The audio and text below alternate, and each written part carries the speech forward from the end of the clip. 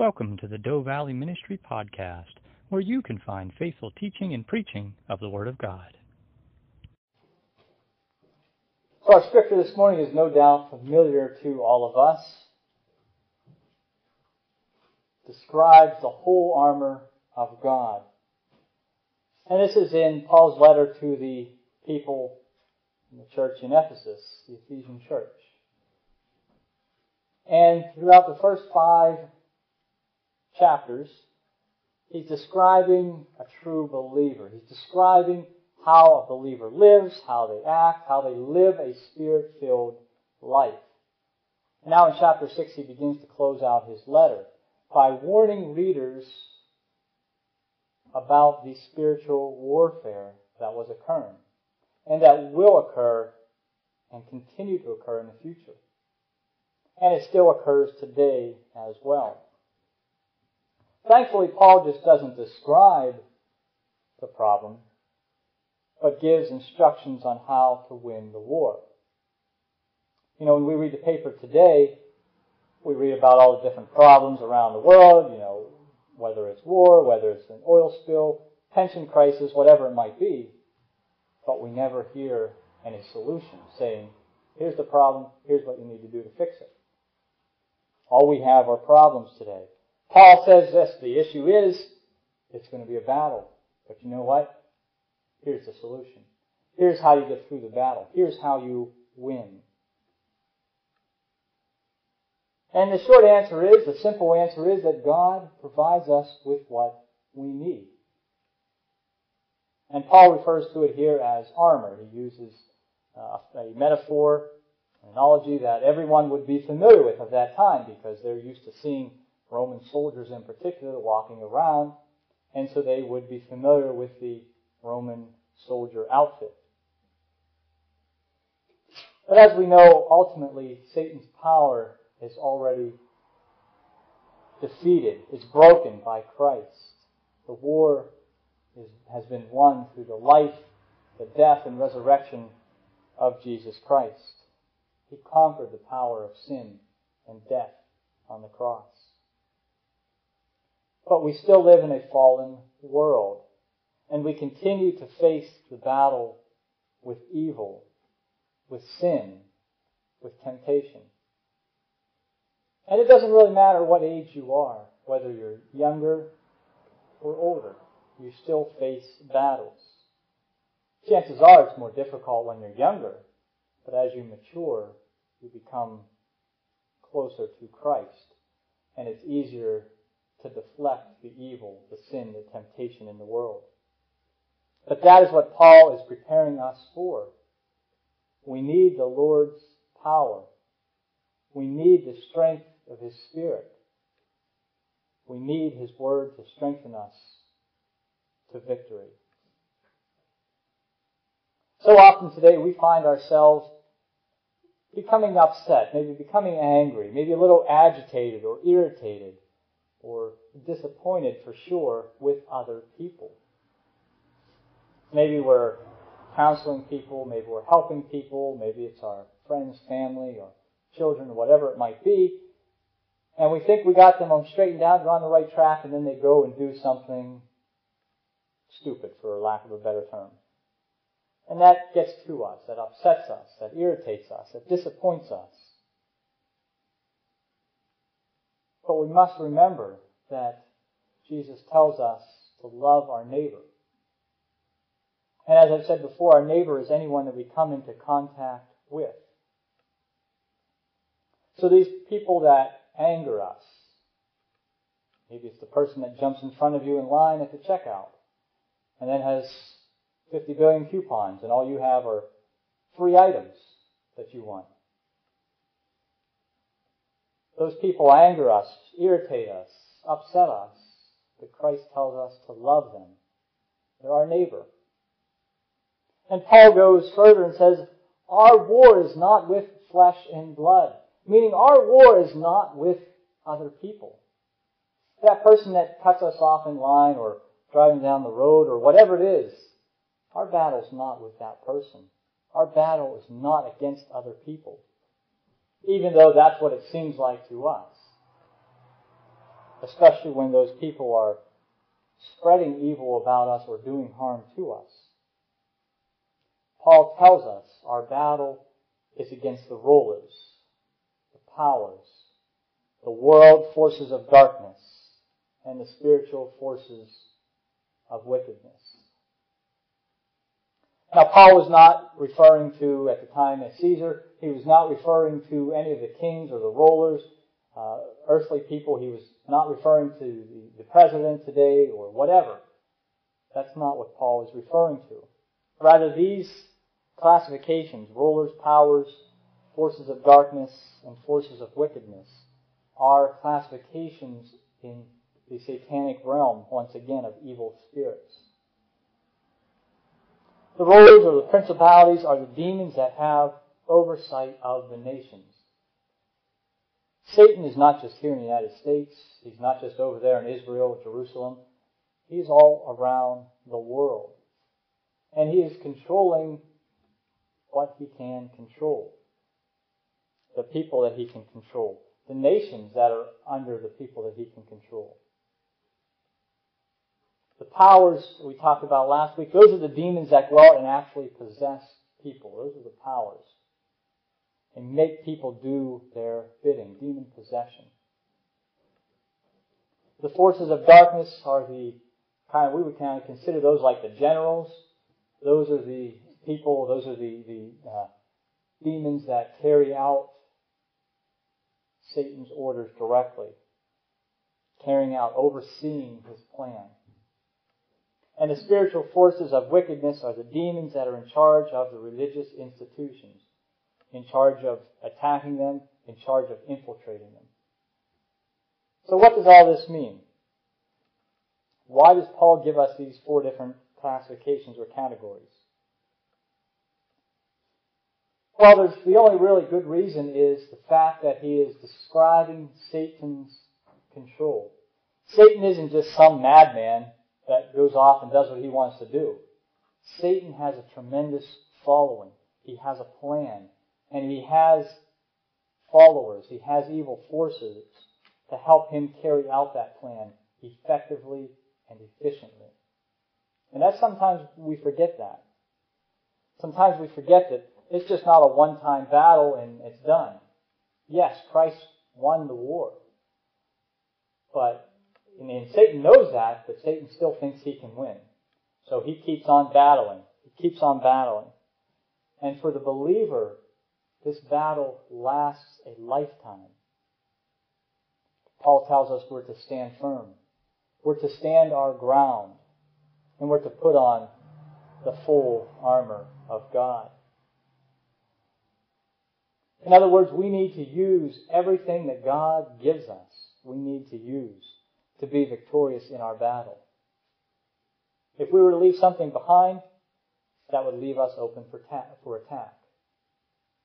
When you think about it, when our military, our troops go out, wherever they're at, Iraq, Afghanistan, or even just on peacekeeping missions, or even on relief missions, as they went down to Katrina or whatever.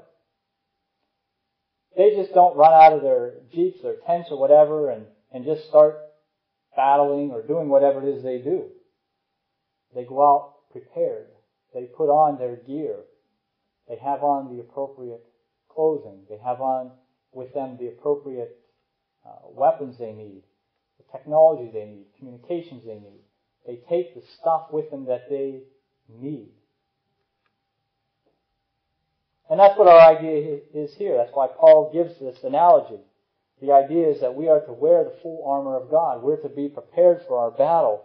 We are to live a Christian life. Now, usually Satan's attack upon us is not direct.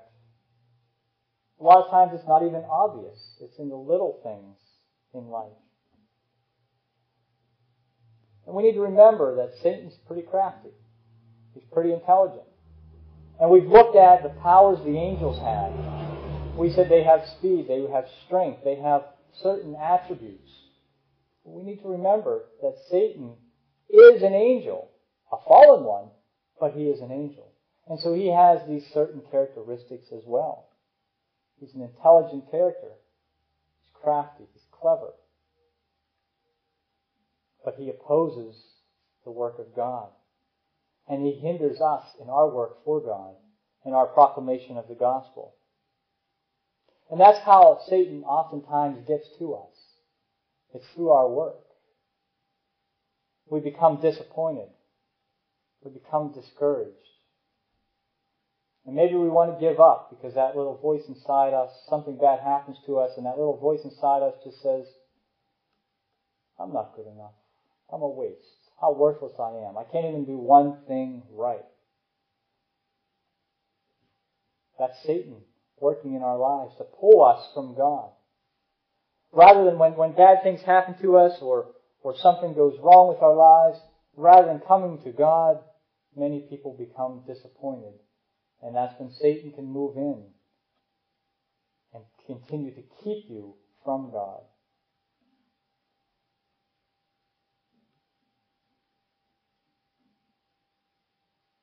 Satan is definitely at work in each and every one of our lives. It's how we deal with it that matters. And it is a struggle for all believers. It is a battle for all of us. We can't excuse ourselves from the battle. We can't sit on the sideline. We can't say, oh, I'm not part of that. That's not my battle. I have nothing to do with that. In fact, I would argue if you don't feel yourself being attacked, being tempted, then maybe you better check to see what side you're on. And as I said, sure, for younger people it's much more difficult. We don't have the life experiences. We aren't mature as Christians. We fall in with the wrong crowd.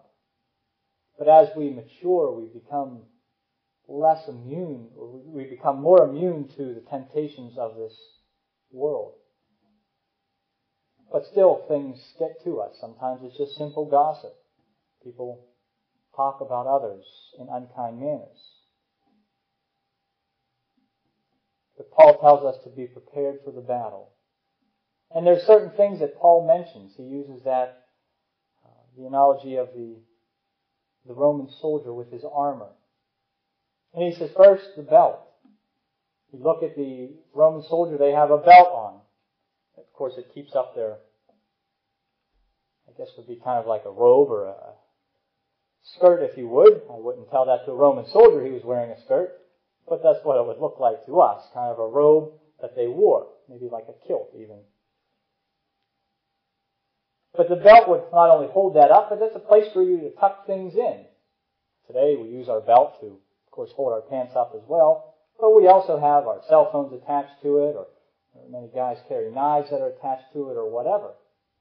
And a soldier today would also wear a belt, and he'd have maybe his canteen attached to it. He would have his other little devices attached to it, probably a knife, a gun, or whatever. They wear belts today to hold things before they're ready and to hold them close so they don't lose them. And that's what the idea of that Paul is getting at here.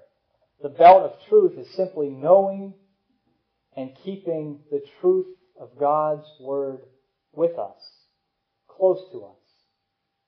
So we have it ready. We are to live believing the Word of God. That's the idea of the belt.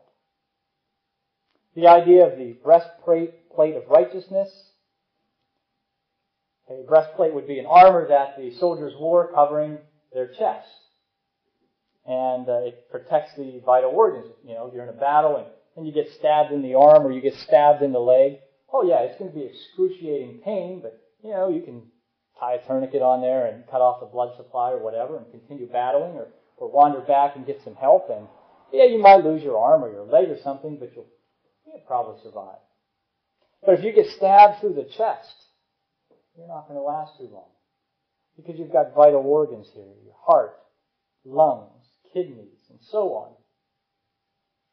And that's the same idea as Christians, we put on a breastplate of righteousness. We're to live in obedience to the Word of God. We commune, we talk to Jesus Christ every day.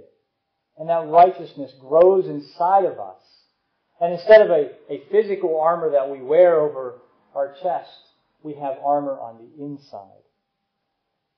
It's not a self-righteousness by any means, but it's a God-given holy righteousness. Paul moves on from there to describe shoes. We all wear some type of shoes today.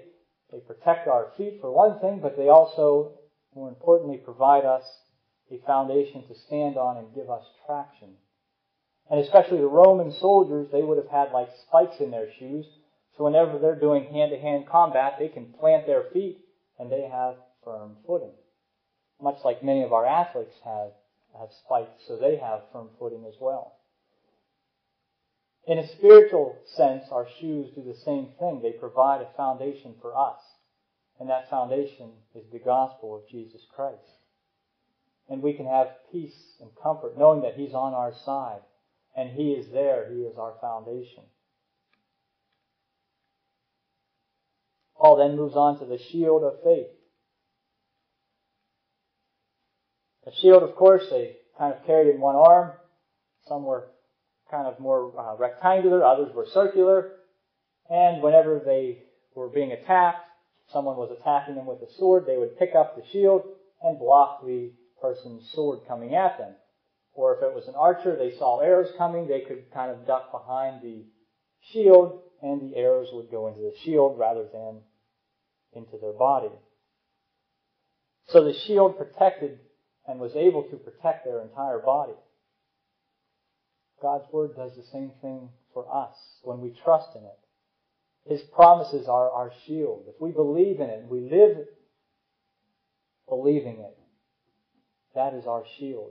It protects us from temptation. It protects us from the sin in the world. It protects us from the attacks of evil. If we reject the blessings, if we don't spend time in the Word of God, we're disobedient to Him, then we allow room for Satan into our lives. And we start believing Satan's lies and his deceptions. Another piece of armor that Paul mentioned is the helmet of salvation. Of course, we know what a helmet does. It protects our head. Most athletes wear them today. Soldiers, of course, wear them. Even kids wear them while playing. It protects the head. And that's the same idea Paul's getting at, is to protect your head. Protect your thoughts spiritually. Protect what goes into your mind.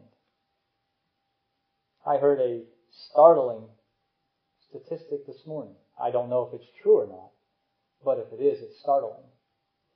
And the statistic was, they said historically, something to the effect of children have their exposure to pornography at 12 years old. That was historically true. Today, it's 5 years old. And that is tremendous. If it's true, I don't know. Even 12 years old. And that's a problem because especially kids are encouraged to be on the internet, especially is what they were getting at. And those kids will look at this stuff as being right, maybe, true, correct, whatever you want to call it. And it's not. It's corruption.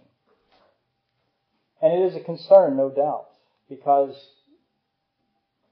children are having images, not only of that, but of video games as well, images that are placed into their mind at a young age, and it corrupts them. Even if they become believers later on, they'll still have those images in their mind. And that is something that I stress to children whenever I talk to them, is whatever you're doing now, you will probably remember it later on and regret some of the things that you do and say. And it's tough to forget some of that stuff that you've done. It's tough. That's why Paul tells us to put on the helmet. Protect your head. Protect what goes in.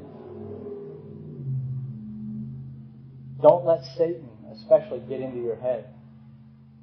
And it's not just protecting from the bad images and the bad stuff you see, but it's also protecting your head from yourself.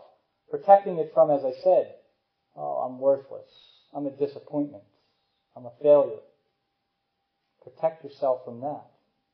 We talked a few weeks ago about John Mark's mother on Mother's Day, and how she accepted him even when he failed Paul out in the missionary field.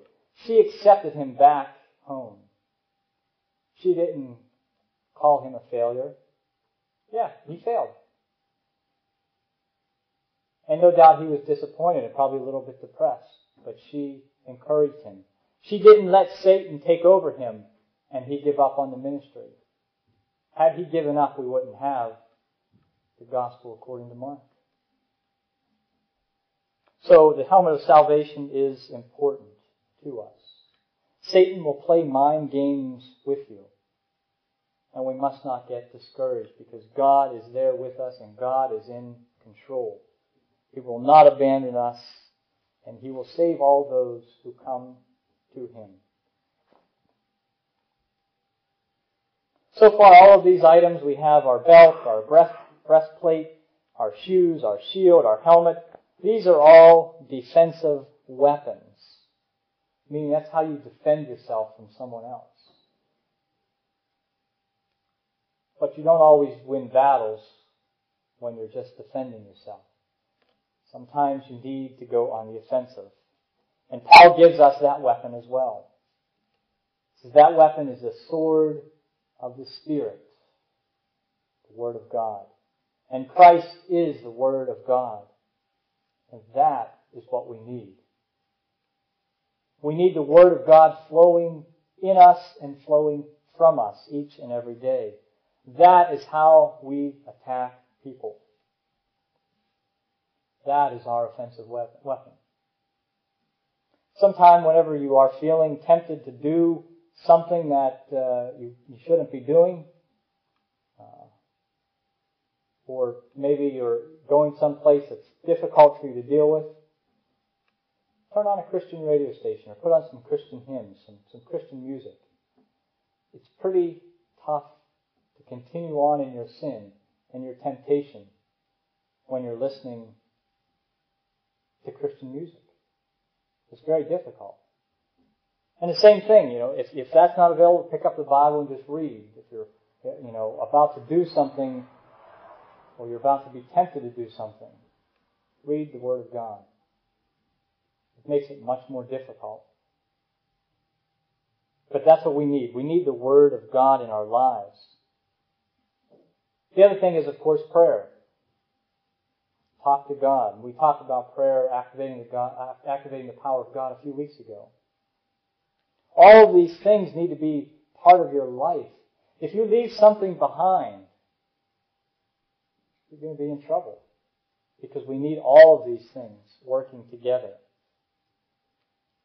This is still our battle today. And we still have the same armor. We still have the same weaponry that the Ephesians had.